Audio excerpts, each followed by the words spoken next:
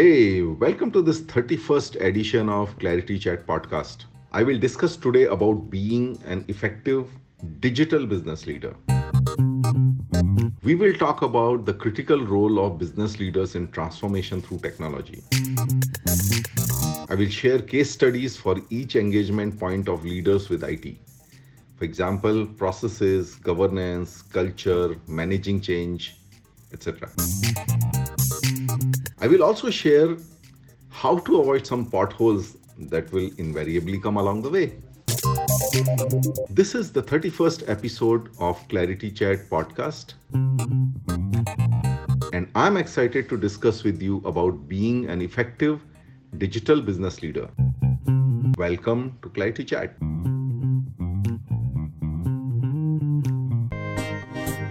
Did you know that 83% of technology implementations fail to achieve expected business outcomes? Well, managing technology is incredibly complex. IT covers all processes, and everything IT does impacts people in some way. The function is only 3 decades old, but changing at the fastest pace. Technology industry is highly profitable with intense marketing. Tech companies have the vast majority of the tech talent, not you. ClarITea purpose is rooted in helping you solve IT challenges for business success, to help you decode the complexity, to help you leverage partners effectively, to help you partner with business more effectively, to help you manage change better, to help you attract talent. You get this clarity via experiences of CIOs and business leaders, shared informally and candidly over a cup of tea. Welcome to the ClarITea podcast. What is the agenda of IT? So, in my view, and I have sort of validated this with many people, both in IT business as well as from the partners. In my view, the agenda of IT is business processes.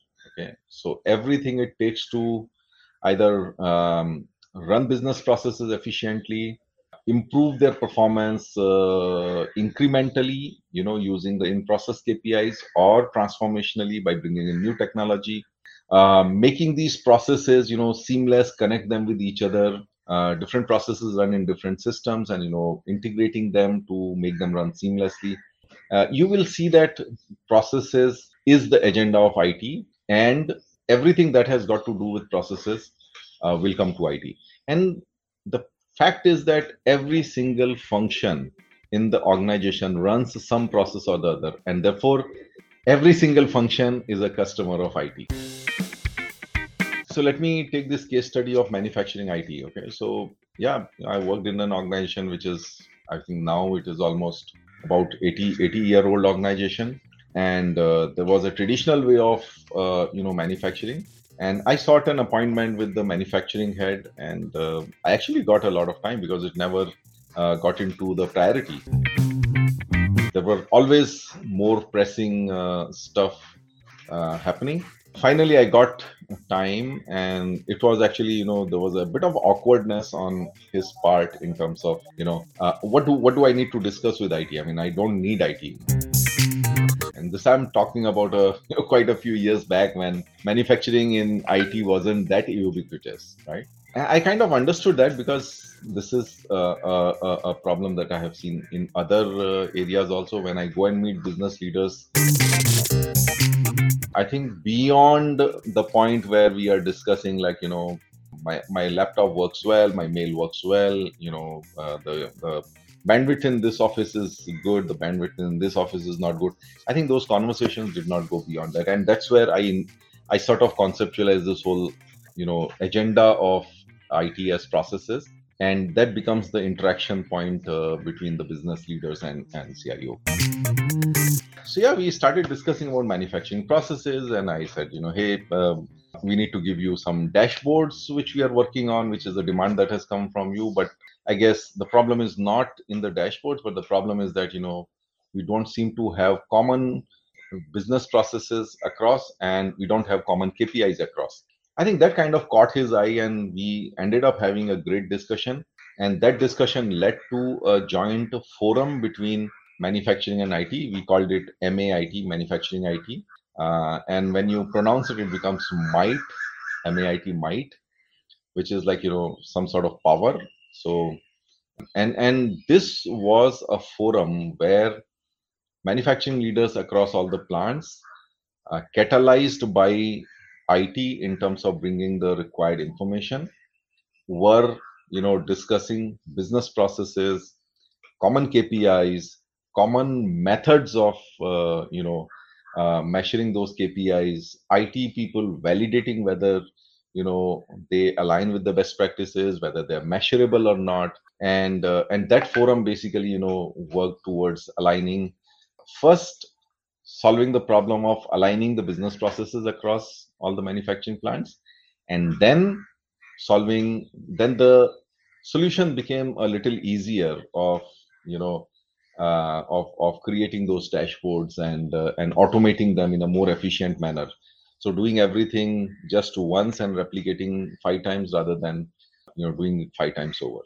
So so that's the first so that's the first engagement point that you have as a business leader with IT, is talk about processes, talk about your KPIs, and how the current technology sets are, where they are working in terms of efficiency, where they're not working in terms of the effectiveness. Do you have the right dashboards or not? And many times you will hear these kind of problems coming back from your technology leaders to you in terms of the process issues which prevent them from doing certain things, and that's why you need to take the ownership, right? So the next part is governance, and again, governance is is defined as the design of decision making and resolving conflicts.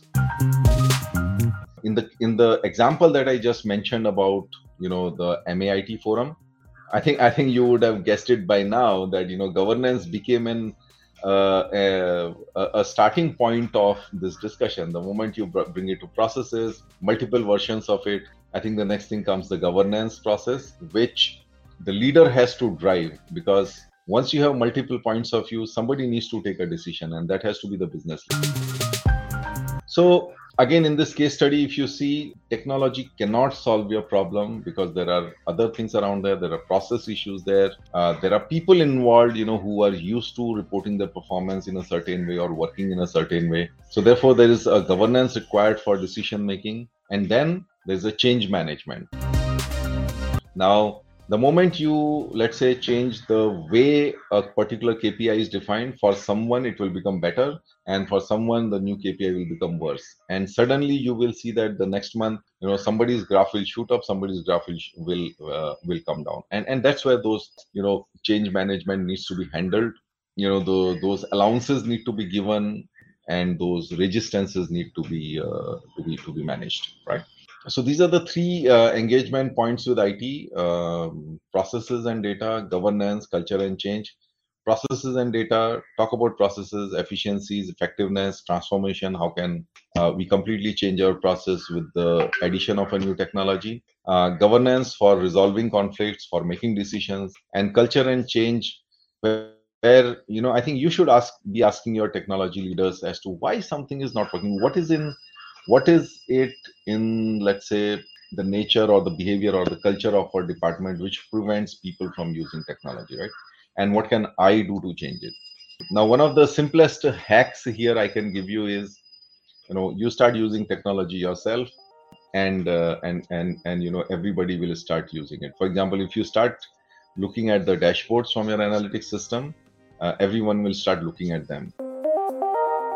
You know that the dashboard is wrong, but you still insist that I'm going to look at this. There's somebody down the line in your department and IT who's going to say, oh, no, no, no, we need to clean up this. And then, it will again come to some decision making on your part as to how to correct that. But I think your enforcement and your sponsorship ownership will drive that change, right?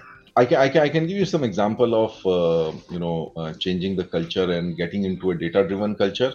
We had our customer service department, and the CRM was in place, the dashboards were in place, and he actually said that I want my entire function to be data driven right up to the dealership service manager level.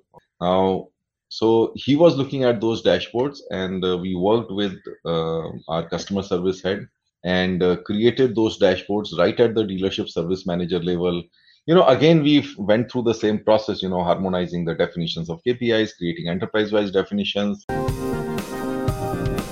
making sure that the data gets rolled up automatically. There's no massaging of that data, and then enforcing the measurement. So, let's say, for example, you did not put in the data rightly, it will show up in the dashboard, and what shows up in the dashboard is the final world. So, from a compliance point of view, the processes would now run by using IT, because if they don't, the data will be misreported and misrepresented, and that's not something everybody wants. So this was, one example where an analytics dashboard, it was called a daily dashboard.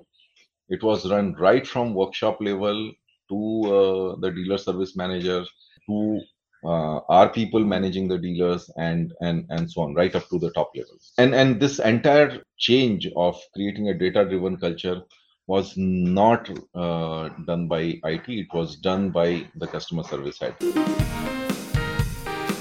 Coming to some certain other things in terms of, when we talk of, so that was like just the basics. But as you're looking at digital transformation, everything that we spoke about, incremental improvements to your processes, the KPIs and all, everything is going to actually be on steroids. You're going to have these devices and IoT devices generating data all the time. You can call it as data on steroids, and requiring different KPIs and dashboards at different levels.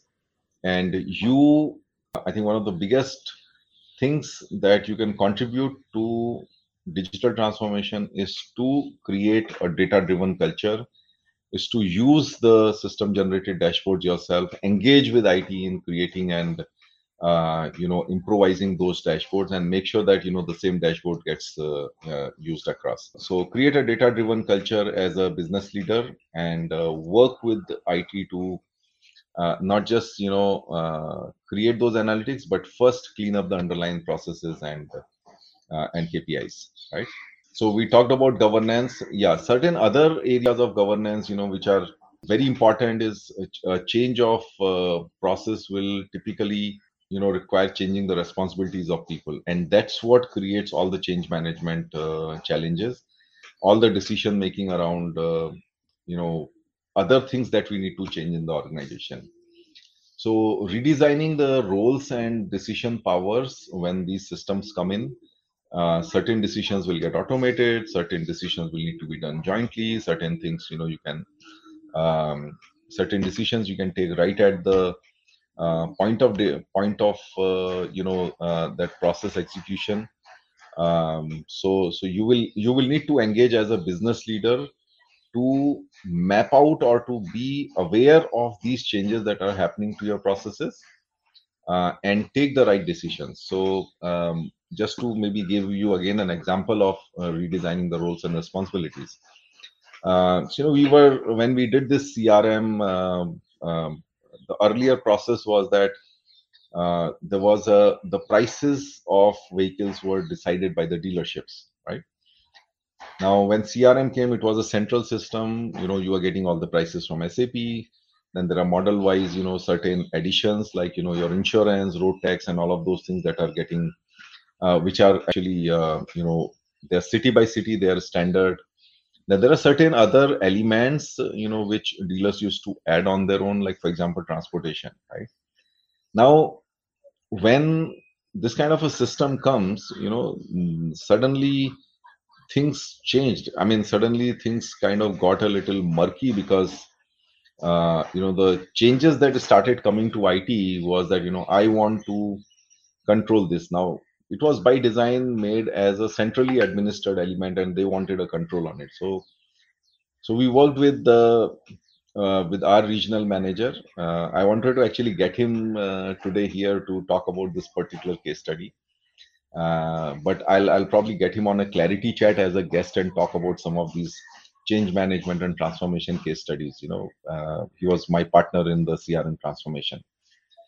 So we got into the root cause of it, in terms of, why is that kind of thing required, and why the dealers are asking for something they're asking. And we found that a very funny thing. And This is the underbelly of processes that gets visible to you as technology comes in, and this is where your governance and decision making will be required, and even looking at your roles and responsibilities will be required. So it so happened, nobody knew about it, that if there's the same product which is built in one plant, it travels a different set of number of kilometers, coming from a different plant travels a different number of kilometers, and therefore, like a different top up is put on the price for that. It is not how it is supposed to be, but this was an ambiguity which nobody ever clarified, and the dealer just took the liberty of defining prices based on the plant that it was coming from.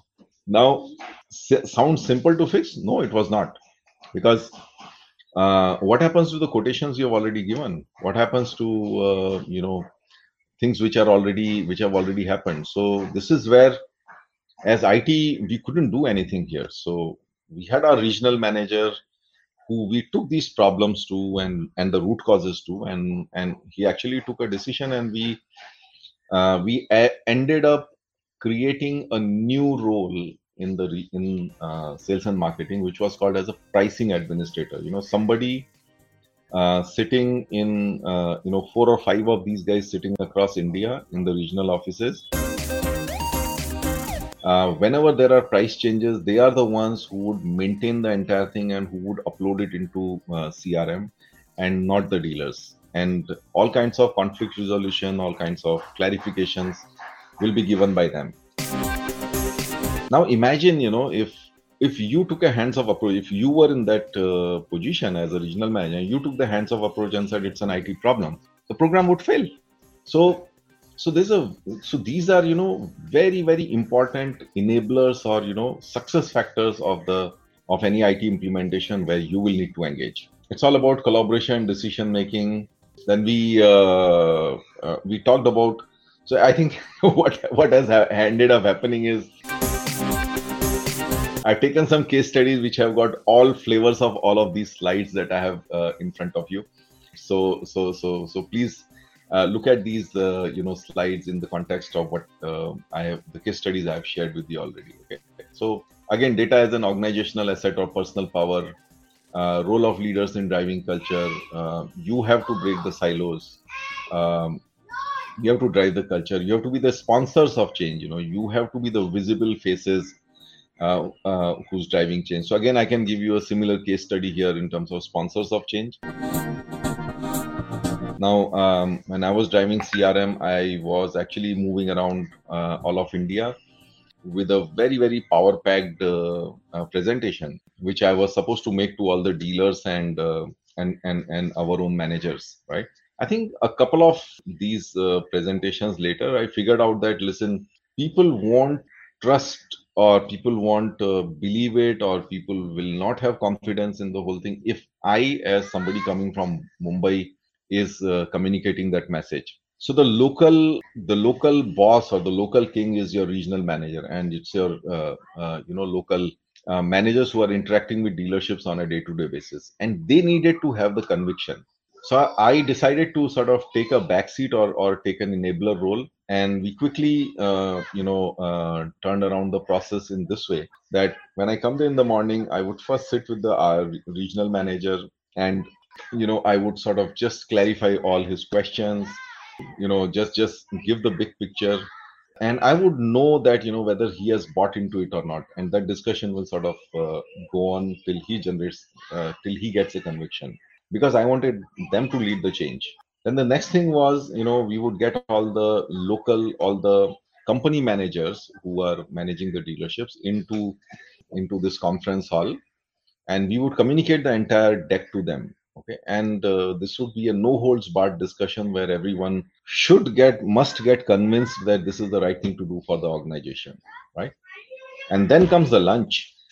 So during lunch, we have the dealers joining us. So dealers are not there in the picture so far.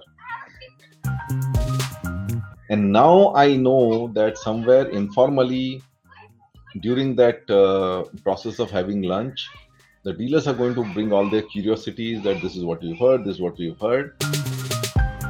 And if we had not done those morning sessions the way we had done, I think the answers they would get from our people will be tentative in at best. And we didn't want that. We wanted those answers to be very, very convincing as to this is why we should be doing it. By running this forenoon process in this calculated manner, we were able to make sure that the transition to post lunch when all the dealers are there, the dealers approach with trust, confidence, and the clarity which would have got communicated during that lunch hour. It's not that everything would get communicated. It's just that, guys, this is something you must look at. And afternoon, no one can sleep then after a good lunch. And this really worked because, we had much less cynical discussion with the dealers in the afternoon, much more constructive questions coming from them. And I think we saw that, end of the day when we asked for sign-offs that, hey, we agree for us to come and do this for you. We just got the sign. Nobody said that I'll come back. So this is, sponsors of change. You be the sponsors of change. And for all the people from IT functions who are out there, I think there's some learning here for you as well. You consciously put your business leaders, your business managers, as sponsors of change, because whoever holds the business empowerment, whoever holds the power to create that change, has to be the one to whom it should get, passed on. And I have always believed in that, as a CIO. Yes, I have got my own powers, but they're in different areas. When it comes to managing change, when it comes to making all the process decisions, role-related decisions, enforcement of certain rules, like for example, this is how we'll do it from today on so and so system. I have never thought myself empowered to basically pass on those decisions. It is the business leader who does that, and that is what you should be doing. And I think the last one here is the command and control runs operations, not transformation. Okay, so command and control can run operations, command and control cannot run transformation. In the process of transformation, you have to take people along, you have to communicate with people, you have to manage change, and that can't be done in a command and control manner. Command and control will only lead to sabotage. And I think that's where comes the, a very important point, that who is running the communication? Is it you or is it your IT? When I was leading technology, I would prepare a communication and I would send it to my business leaders and I would say, hey, can you send it to, your people? I could have sent it easily, but no, because business leaders communicating stuff around IT has a different meaning, shows you as the sponsor, and that's a very, very visible sign that you are the boss out there and you're taking help of technology. And I think that's how change happens. That's how communication should happen. I have numerous examples when we had any okay, so there was this customer satisfaction survey I used to do, the employee satisfaction survey, where the first communication would always go from the CEO, and that communication will design in such a way. It used to say that, hey, we run such a large organization, technology is so important to us, and our technology department has to understand how it is working for you and for your people and for your function, and therefore please give this feedback to them, right? Now when a mail from CEO goes like that, what do you think will be the response rate? My response rate used to be in the range of about 75 to 80%. Of course, we used to do many other things as well. After that, my mail would go with the links and all, and then we would actually ask all, let's say, the top 100 business leaders in the company to send a mail asking for people's feedback to their respective divisions. These mails used to go with them. So a CIO's mail cannot get you 80% response on customer satisfaction. But every business leader asking his people, his or her people, to give you that feedback and do that magic. So I think we are, so our next section and the final section is about avoiding certain potholes. Okay, and that's a very interesting section. I have lots and lots of experiences there, where I had to really coach my business leaders. Don't get into this pothole. Don't get into this pothole. And I think the biggest theme that cuts across all of these is Hotel California. So wait for the next section while I bring up some questions from the audience. I've got lots and lots of them here. So let me bring them up. Okay, so here I have a question. Can you share personal or anecdotal incident about trust building development business between business and IT? How do we justify IT ongoing investments, upgrades to a distrusting business?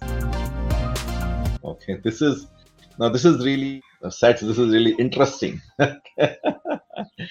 I think the trust is inherent in your actions. Okay, so everyone is looking at you. Why do you want to do it? I mean, are you wanting to do this new technology to make some brownie points and get into some magazine's cover, or are you doing it for for a significant benefit to the business? So I think the biggest trust building happens when you talk the language of business. Okay, that means you talk the language of business KPIs improving, when you talk the language of processes improving, and you're able to create some sort of a credible story of how this will happen. And you know what? The topic that we are discussing today, Sats, this topic itself creates a lot of trust when, as an IT leader, if you go and tell the business leader that, you know what, I will be able to do a certain set of things, but you are going to make it happen.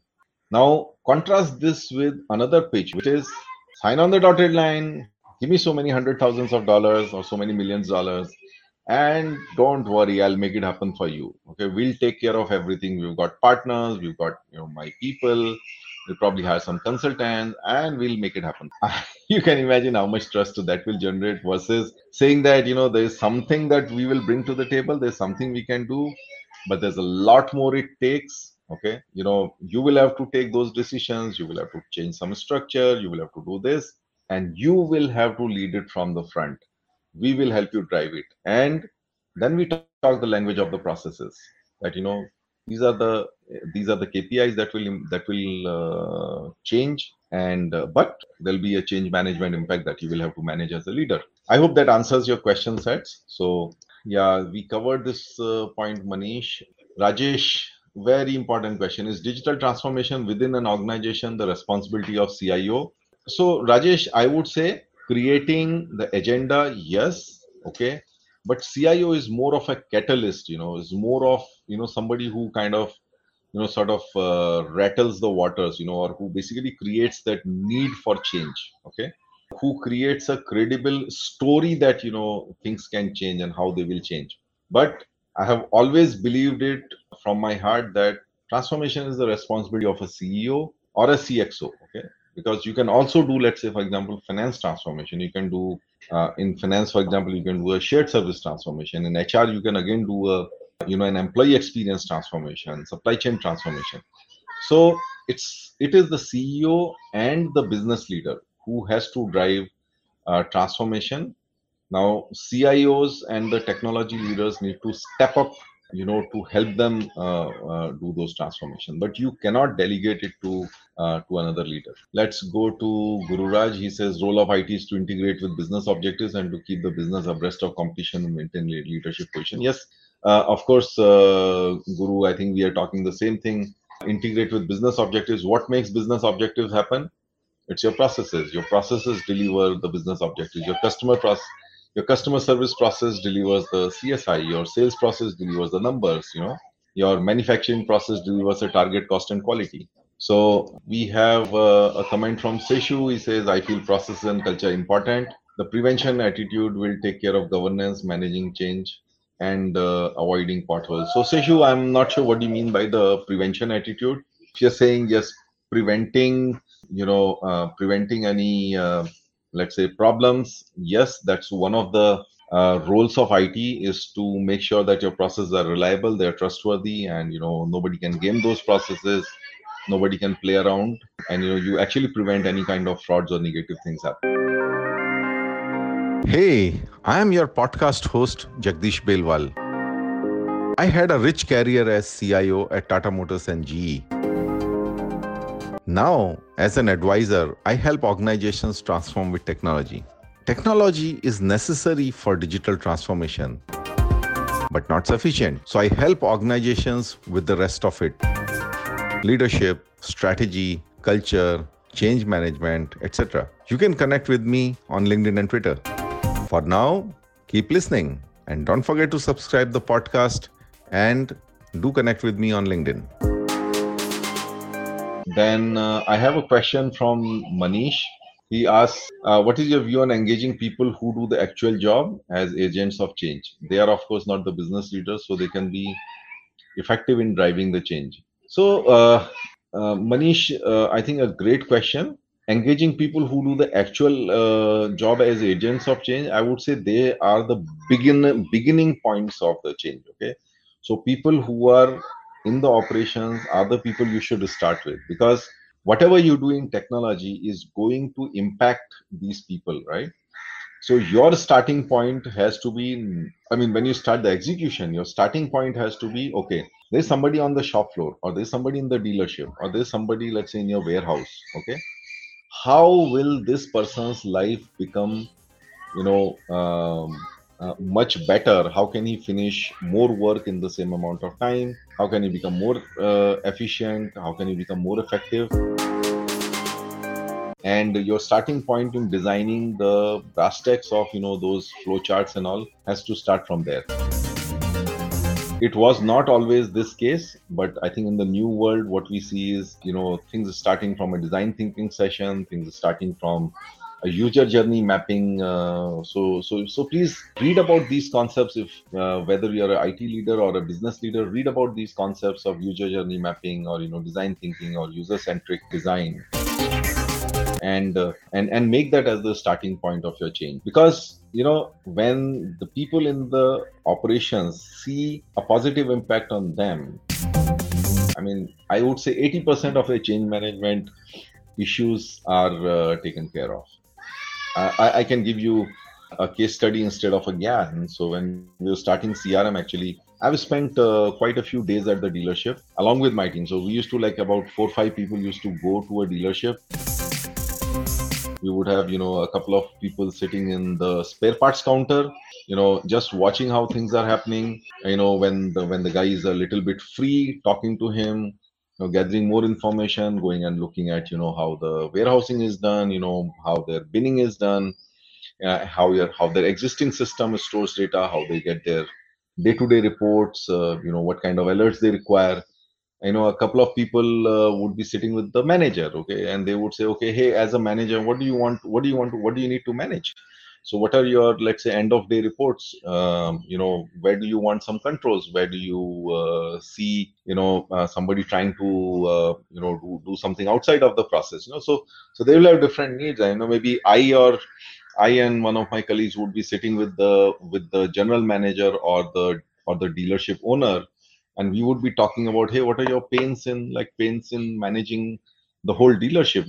Where are those, let's say, processes between spare parts and service which don't get integrated? Where is it that you would like sales and spares and sales, or sales and service, to interact with each other? So we were doing it at different planes, at an operating level, at a manager level, at a dealer owner level. And I think that is how we were able to get a lot of things right, okay, which made this program success. So with that, I think let's move to the last part of our discussion, which is avoiding the potholes. Okay, so I would start with being aware of the Hotel California syndrome. Okay, now, if you have heard of this song, Hotel California, if you have not heard of it, try listening to it. It's a very, very popular song from Eagles.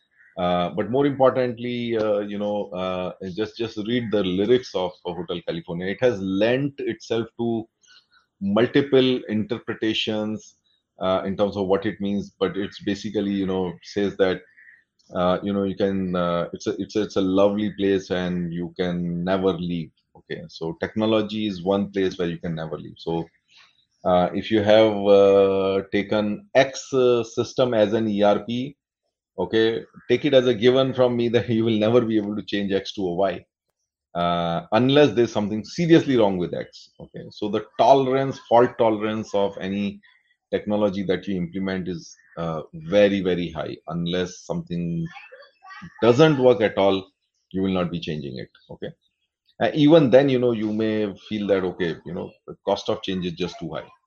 So, now why does this Hotel California syndrome happen? Because implementing technology is a long-term process, pretty heavy in terms of cost, in terms of the organizational change management efforts required, in terms of the documentation, everything. It's a very, very involved process. It doesn't take less than a few quarters to really get something at an enterprise level. And all of these things, all of these efforts actually become the exit barrier, because when you have to replace that technology, it's not just the license cost that you will have to incur. It is plus implementation, plus change management, plus redoing all your integrations. And the biggest problem that you will have to face when you implement it second time is the organizational cynicism. Once a technology doesn't work, the organization turns cynic. Okay, so the first pothole that all of you as business leaders need to be aware of, to beware of, is don't do anything in a hurry. Okay, I would bring you to this the second one here. Bring in quarterly pressures to IT implementations. Never ever do that. I've got a case study here.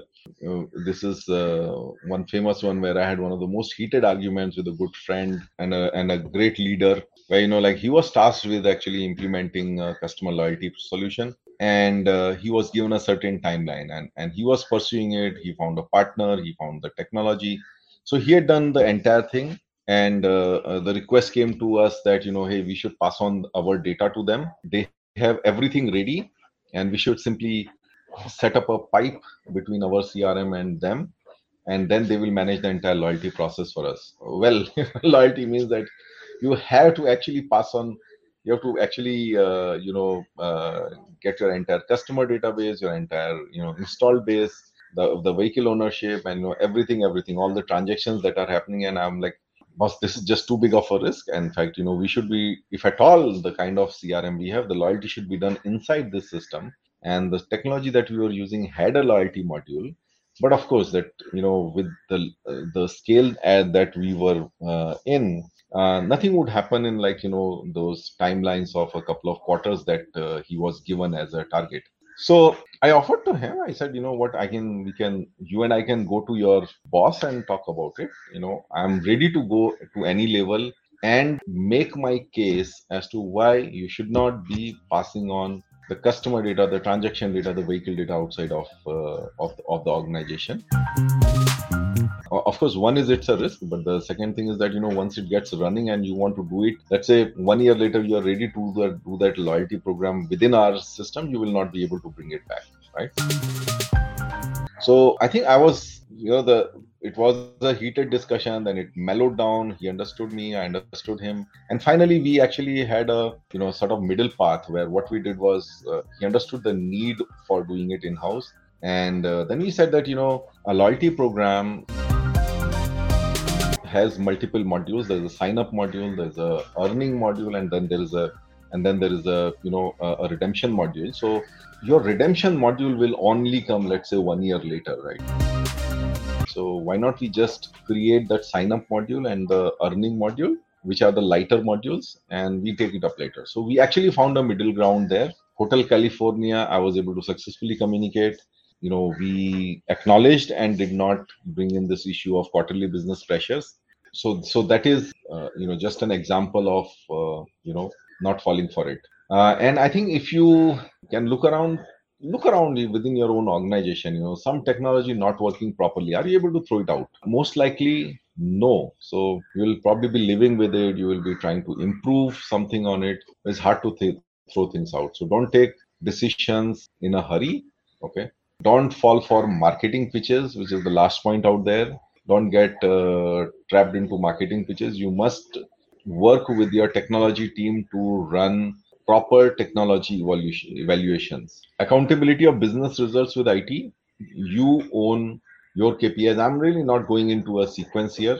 So you own the KPIs, and you must challenge not just the technology team, but other departments in the organization, wherever the dependencies are. So, I think a couple of sessions back when we were talking about these, there was a session we did on rescuing failing programs. And, one of the case studies we had taken here, Guru Raj was here from our audience.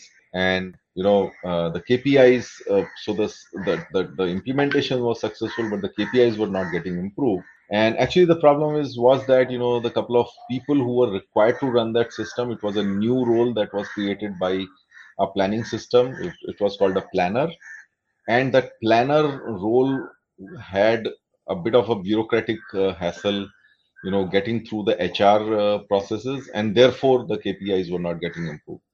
So, as business and IT, we can keep haggling with each other as to why it is not happening, but the problem is somewhere else. So as a business leader, when you own the KPIs, then you are not only challenging people how to get your KPIs on a positive trajectory, but also you're taking ownership of getting the necessary things done with other departments to really get the results going, right? I think the last thing is like creating shadow IT. There was a question asked about cybersecurity.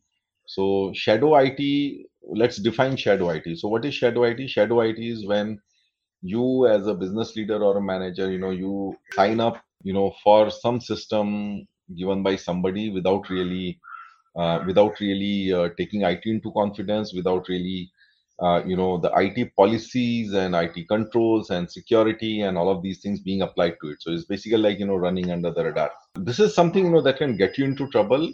God forbid. You can have cybersecurity issues. You can have you know you can have things going outside of your system controls. You may probably never get this data integrated into your dashboards if you're running it outside.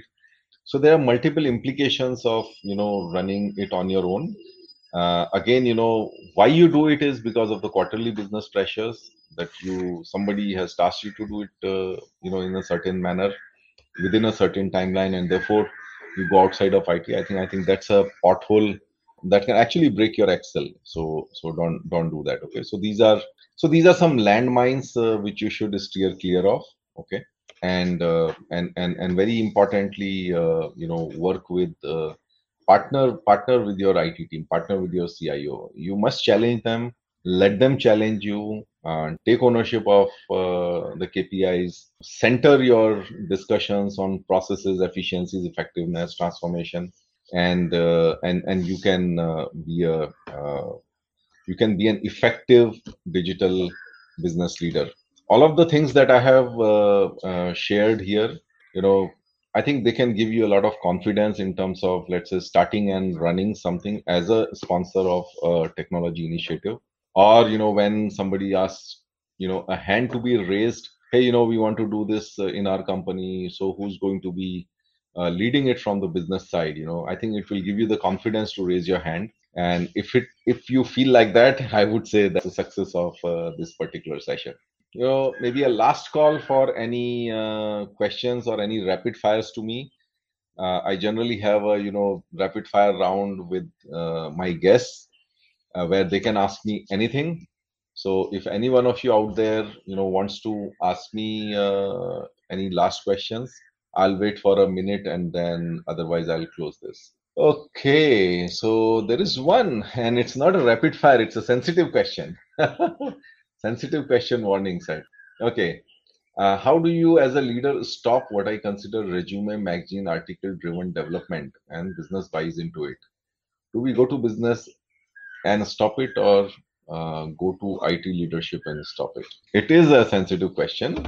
So I think there is some a good way to prevent this from happening itself sets is to have a policy that we go to any resume or magazine kind of process only once the success is established. Okay. I think when that was one of my first technology implementations, and we decided to buy this technology, and these guys, our vendor, a global technology provider, wanted to actually do a press release saying that Tata Motors chooses XYZ for so and so transformation, right? And we said, yeah, not a bad thing. I mean, we have run a process for almost 1.5 years, and we have selected this technology.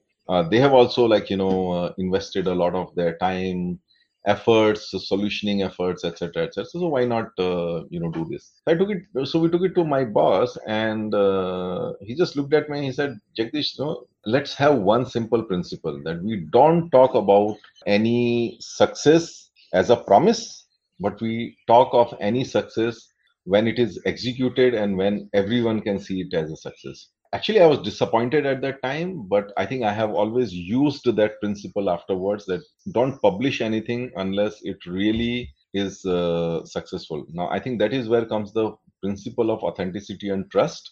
And it, I think, again connects to your earlier question, sets to your or somebody else's earlier question around trust, which is that, people will trust you if you are opening your mouth only after making sure that when you say something, your business stakeholders are going to really nod in agreement. When you say, hey, we have done this successful implementation, and your business says, yeah, that's a great success. Okay.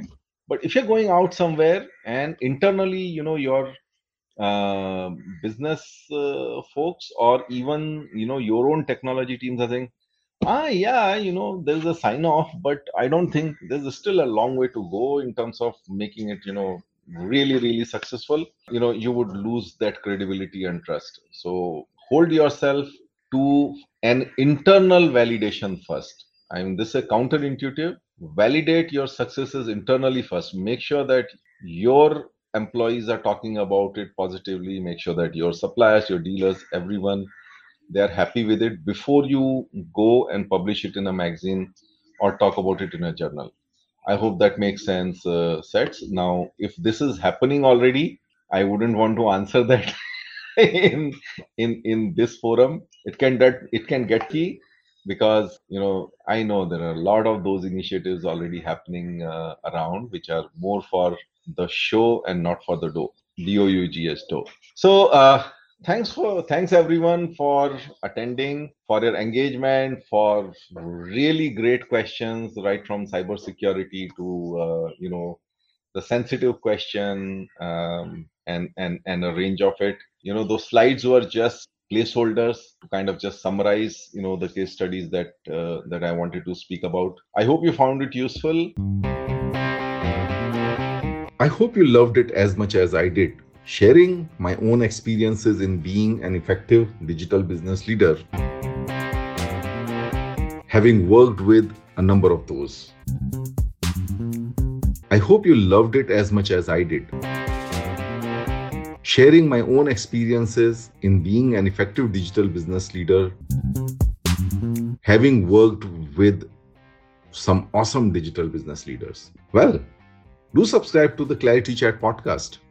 For more such conversations, it's available on all major podcasting platforms.